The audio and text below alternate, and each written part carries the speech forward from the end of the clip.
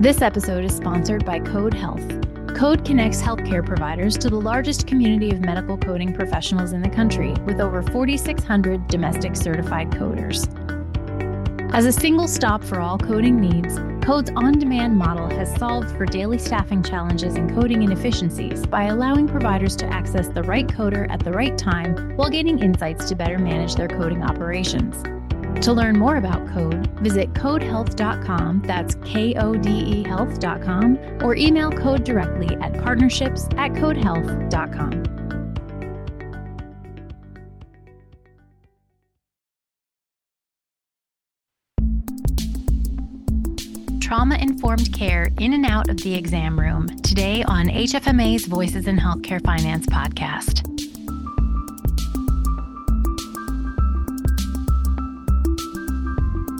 Hello and welcome to the podcast. I'm Erica Grotto.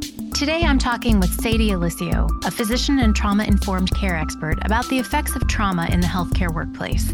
But first, let's find out what's happening in healthcare finance news.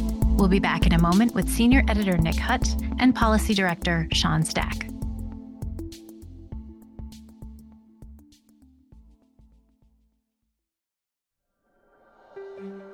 This is Sean Stack, HFMA's Director of Perspectives and Analysis, and I'm excited to tell you about our new bi-monthly webinar series designed specifically for hospital executives. HFMA will provide timely updates on the latest national healthcare reimbursement and revenue cycle regulations, policies, and trends. This series will equip you with the knowledge and insights you need to navigate the complex world of your healthcare business office. You can register now at hfma.org under webinars.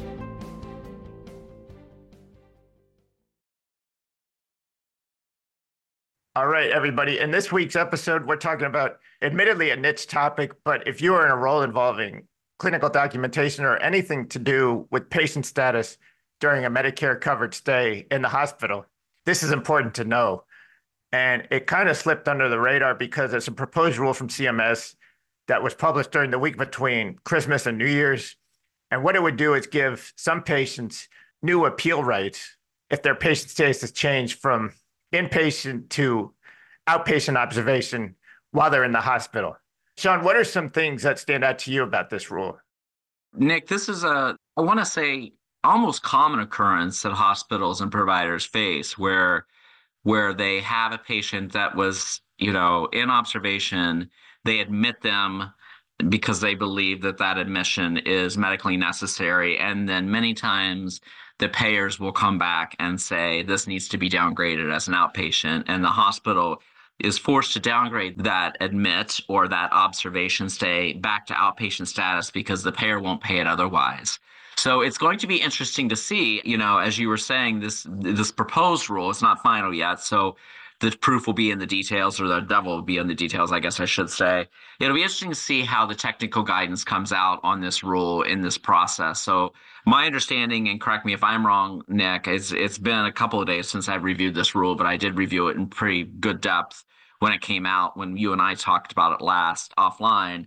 This has a 15-year look back. So any patient who feels that they meet these criteria, they have Medicare Part A, they were in a hospital and admitted as inpatient through observation, I think it's 3 or more days that they needed to be in there, and they don't have Medicare Part B. If they were downgraded to an outpatient status, of course that changes their cost sharing, as well as it really puts them on the financial hook if they needed post-acute care and a SNF afterwards or long-term care facility afterwards. So it does have some big ramifications for patients, but also really it has some pluses for the hospital if these patients appeal those downgrades. I mean, the hospital would then be paid as inpatient, which they believed that they should have been paid with that admission order previously, but due to the payer's recommendation, they had to downgrade it. So it is going to be interesting to see how this plays out. I think this is a win for the patients, most definitely. And it could be supporting what hospitals have been saying all along. These patients are typically aged. Many of them have comorbidities. They were placed in observation status with an inpatient order because the clinician thought this was the best thing for the patient at the time. So it's going to be interesting to see how this comes out when this is finalized and we start sifting through the backlog of these potentially appealable claims moving forward. Yeah, thanks for the rundown on that. Just to amplify a couple of things and maybe add a detail or two, if you get reclassified to outpatient observation and your hospital stay lasts at least 3 days, you'd be able to file an appeal and have that heard within 1 day by an official Medicare quality improvement organization. And if you don't get around to requesting an appeal while hospitalized, you can do so post-hospitalization and have that appeal heard within 2 days. But one of the big things to know is what you touched on, which is that there would also be the opportunity to file retroactive appeals for hospital stays going back to January 1st, 2009. And patients, if they want to go that route, would have until 1 year after publication of the final rule, whenever that may be. So we don't know how many patients would, first of all, hear about this rule, and second of all, act on the provisions. But speaking speculatively, it could be a pretty significant, number of patients who want to look into this option. Yeah, especially if by chance they did get downgraded to outpatient status and then got sent to a SNF or needed to go to a SNF afterwards. That is a lot of medical bills there. That's pretty high cost care that was uncovered by Medicare and now would be covered by Medicare. So they potentially could get a refund on the amount of money they paid for that SNF care afterwards. Yeah, so this definitely has significant ramifications. Again, it's a proposed rule. The comment period runs through February 26th. So if you're a healthcare stakeholder and have any thoughts or suggestions regarding this rule, consider going to regulations.gov and leaving a comment. I also, Nick, would ask them if you have any strong opinions or comments on this rule and you want to reach out to me as well. I will be writing a comment letter on this rule and would love to hear from you at sstack@hfma.org. And thanks, everybody. Appreciate your listening, and we'll talk to you shortly. We'll be back in a moment.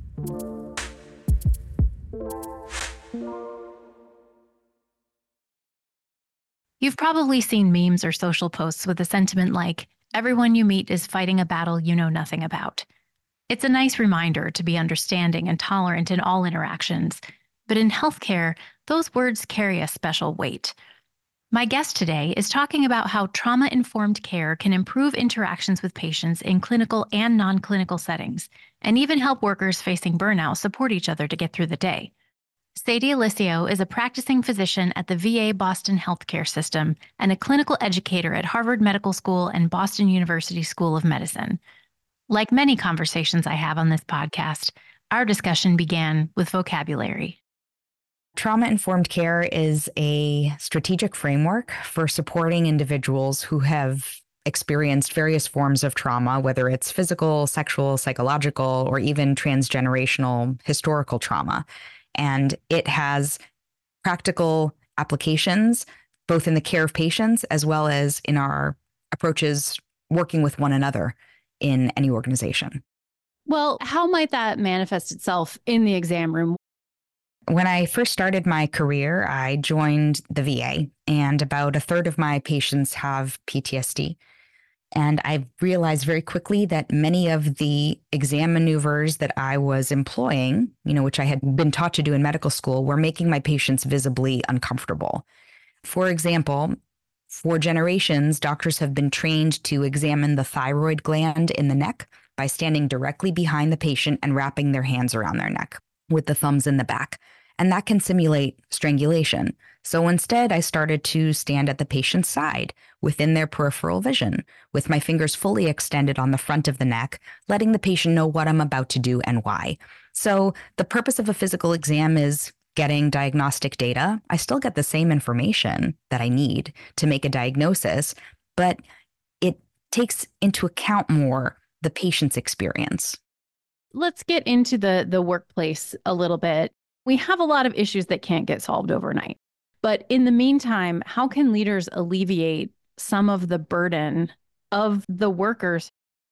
This is a very complex, deeply rooted problem that is longstanding, but has been exacerbated in recent years, as you mentioned. And what comes to mind for me is that we're looking for leaders to help alleviate our cognitive load. We are just filled to the brim. Our brains have a limited capacity and we all have a tipping point. And primarily, it's the systems factors that are contributing to our burnout. It's the electronic health record and all of those demands. It's the clinic workflow, et cetera. Self-care can only go so far because healthcare professionals are resilient. It's just that we have a lot on our plates. So I would say that leaders should be advocating for systems change, both at their own institutions as well as larger stakeholders across the industry with pharmaceuticals and insurances and state and national policies. I think for me as a PCP, what would help a lot is working to eliminate the bloat of the electronic health record and streamline processes so that we are required to have the fewest clicks possible as we do our charting, and give providers adequate time during their work week to address clinical concerns outside of scheduled appointments. We may need more staff just to spread the load of work evenly, and people want flexibility now more than they ever have. We want to be able to name and define our start and end times, which days of the week we work, how long we're working in any given shift, whether we're doing virtual days, in person, or hybrid. And otherwise, it's about a culture that supports humanism, because historically, the culture of medicine is really toxic. I mean, I have examples of so many trainees and colleagues who have shared emotion on the job. For example, crying when something horrible goes wrong with a patient, and they're told by fellow worker, you're not cut out for this job. So we do need to not only make opportunities for self-care and mental health care, but also weave it into the fabric of what we do.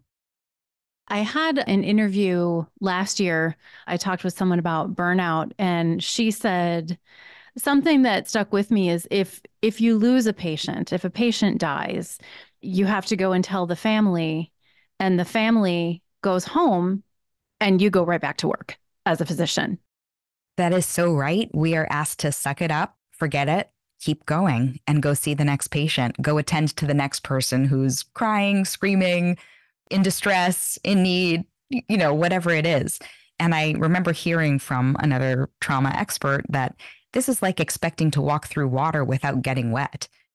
There's been a growing understanding of this concept called moral injury, where we see or participate in things that deeply conflict with our moral beliefs, and we're not able to help patients the way we want to.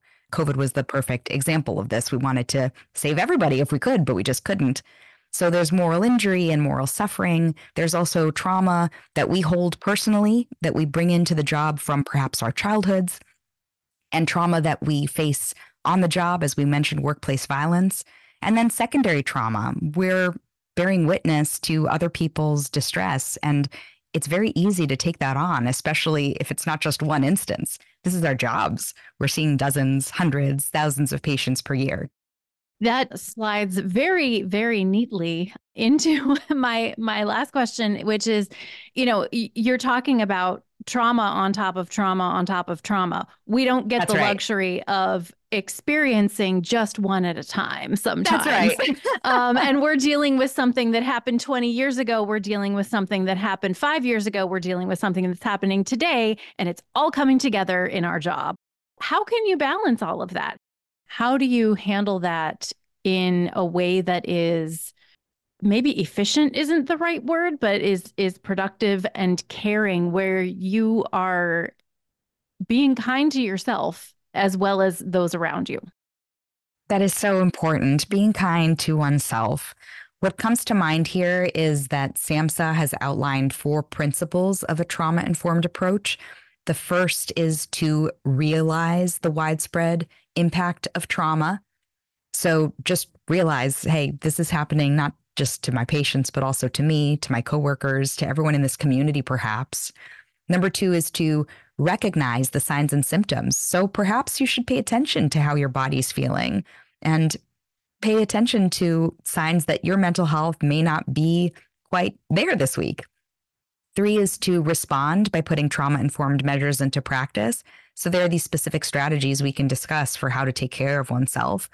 And 4 is to actively resist re-traumatization. Many times we are in a position where something on the job is making us feel powerless or vulnerable or totally out of control or diminished or uncomfortable in some way. And it makes our brains and bodies feel just like it did back when we were previously undergoing some maltreatment.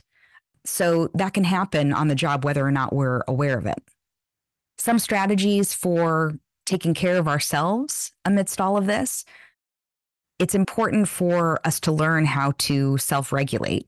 And there are many strategies we can use to ground ourselves in the present and interrupt that threat response that happens in us when we're in fight or flight mode, when we are sweating, our heart is racing, we're having quick, shallow breathing. And it can even be as simple as taking a deep breath in through the nose and out through the mouth, a breath that is so deep that your chest moves and your abdomen moves.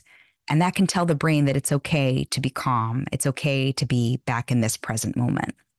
And know that through a trauma-informed lens, healing happens in relationships. It's actually through people. So reach out to people who are like-minded, who do similar work, who care about you, and get support. Peer support is really key for healing. And I tell my patients this all the time. When you're feeling like you're struggling, try to tap back into activities that make you feel like you. Maybe that's yoga, maybe it's hiking or fishing, maybe that's painting or cooking with your grandmother or saying a prayer in church. Re-engage in the things that make you feel like you. And like you said before, be honest with yourself. Be clear and transparent about your limits and know when to get extra help. What am I not asking you that I should be? I think it's interesting to know that trauma-informed care is a growing social and academic movement, and that these practices have been adopted not only in the clinical care of patients, but also outside of healthcare. We have trauma-informed legal practices, trauma-informed public education, definitely trauma-informed social services. There's trauma-informed yoga, trauma-informed interior design. Oprah wrote a book with Dr. Bruce Perry called What Happened to You, in reference to what we were talking about before. It's firmly rooted in trauma-informed principles and discusses trauma and healing. So it's an exciting time to be doing this work. And there's been more of a focus on how trauma-informed approaches can transform organizations. Research has begun to show that in trauma-informed service settings, these teams achieve better outcomes. There's positive impacts on staff satisfaction. Trauma-informed care can improve patients' perception of their providers and improve employee psychological safety scores. Voices in Healthcare Finance is a production of the Healthcare Financial Management Association and written and hosted by me, Erica Grotto. Additional reporting and editing are by Nick Hutt, Sean Stack, and the HFMA editorial team. Sound editing is by Linda Chandler. Brad Dennison is the Director of Content. Our President and CEO is Ann Jordan.